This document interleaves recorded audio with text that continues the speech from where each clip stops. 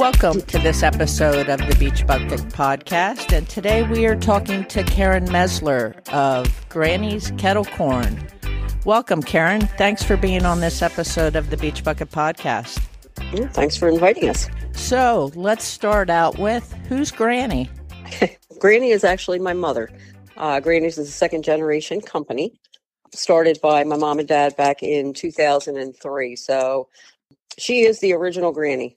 Our logo was created in her likeness. So when you look at the logo on the every bag of our corn, that is my mother. Oh, that's great. That's great. Now, she started the company. Tell us a little bit about how it evolved. So essentially, my mom and dad worked side by side since 1968, I believe, 69, something in that area. They started with a pasta company. They manufactured frozen Italian pasta. They serviced a number of stores and other facilities in the tri-state area for until about 2001. Not being able to retire because they were always very active. My dad wanted to find, in his words, something more fun. Mm-hmm. So Granny's was born. They started in 2003, essentially going to fairs and festivals. My dad was a lifetime politician, so he liked to talk to people. Okay. So that's kind of why they focused on the fairs and festivals. And they did that until COVID hit. At that point, my mom had gotten sick, so they needed to slow down anyway. But my husband and I took it in a little bit different direction. So we don't do any of the fairs and festivals any longer, but we do serve a number of stores in the area, and that continues to grow, as well as, we do other avenues. So we do fundraising and corporate gifts and that type of thing. Now, I connected with you a couple of weeks ago, and I was amazed at how many flavors you guys do.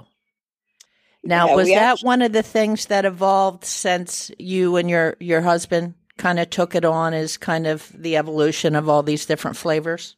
Yeah, so we did add a number of flavors since my husband and I started. We currently have 15 flavors on our menu, standard flavors, that is. We do some seasonal flavors around the holidays. So in the fall, we have, the fall favorites, and we do a couple of seasonal flavors around Christmas. So we do have some special offerings that we put out, but we have 15 standard flavors, probably about half of which have been added since my husband and I took over.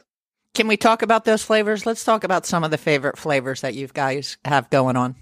Yeah, so our four top flavors by far are our traditional salty sweet kettle corn. The white cheddar is one of our more popular. We have a Parmesan garlic. And then one of our newest flavors is actually a creation by a suggestion by one of our customers, is a cheddar jalapeno blend. So essentially we have a hot jalapeno, and then we blend that with our white cheddar. So it's a little bit more, there's a little bit more to it than just that. But that was kind of a brainchild of one of our customers. So we're very grateful. We try to listen to what the customers are looking for, and we try to get a little creative. Sometimes it worked and sometimes it didn't. Of course. Yeah, I love the cheddar jalapeno. That was great. Awesome. I also want to say, everyone down the shore is aware of the Johnson's popcorn, of course. Now, I love your kettle corn. It has the sweet, but it also has the salty. Mm-hmm. Is that more of the traditional kettle corn? Correct. Yes. Johnson's specializes in it's caramel corn. Correct. Yeah, we do offer a caramel corn. Ours is different than theirs. So ours isn't the real heavy candy coating. One of the things that when my mom started, actually, she wanted to focus on a healthier option. So yes, it's a sweeter treat, but it's a healthier option to what some of the things that were out there. So it's not. We will never produce anything that's, like super candy-like. Mm-hmm. We try to stay away from all of the added colorings that, a lot of companies do. So they'll make the colored, the red and blue for for, the summer. And we try to stay away from that. So we try to keep it a more natural, healthy treat. So that's kind of where we differ from Johnson's. And we offer, other flavors outside of just caramel corn. And I love the sweet with the salty. And I do like that you can eat it and it's not so heavy. It is definitely lighter, and it's more of, you don't feel like you just ate something and need a nap. You can, you know what I'm saying? Yeah. Now, I'm not naysaying Johnson's caramel corn. It's delicious. But when I first was thinking about sitting down and doing a podcast with you, I'm thinking, okay, popcorn. Everyone's going to think of Johnson's popcorn. What are we going to talk about? But then I tasted what you guys have going on. You're a smaller business. You're doing it different. You have all these different flavors, and your kettle corn is totally different. You've absolutely got to give it a try because it's the sweet, it's the salty, it's a totally different taste. And I love it.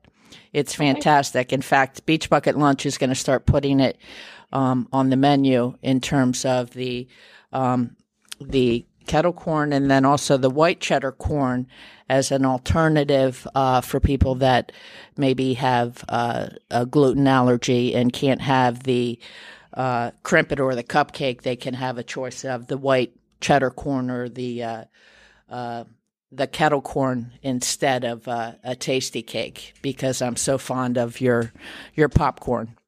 Oh, thank you. Absolutely. So let's talk a little bit about the process of making it. Do you guys smell like popcorn all day, 7 days a week? Usually, yes. So we have our standard production days and our standard delivery days. That's actually ever evolving, just based on the customer demand and the new stores and such that are coming on board.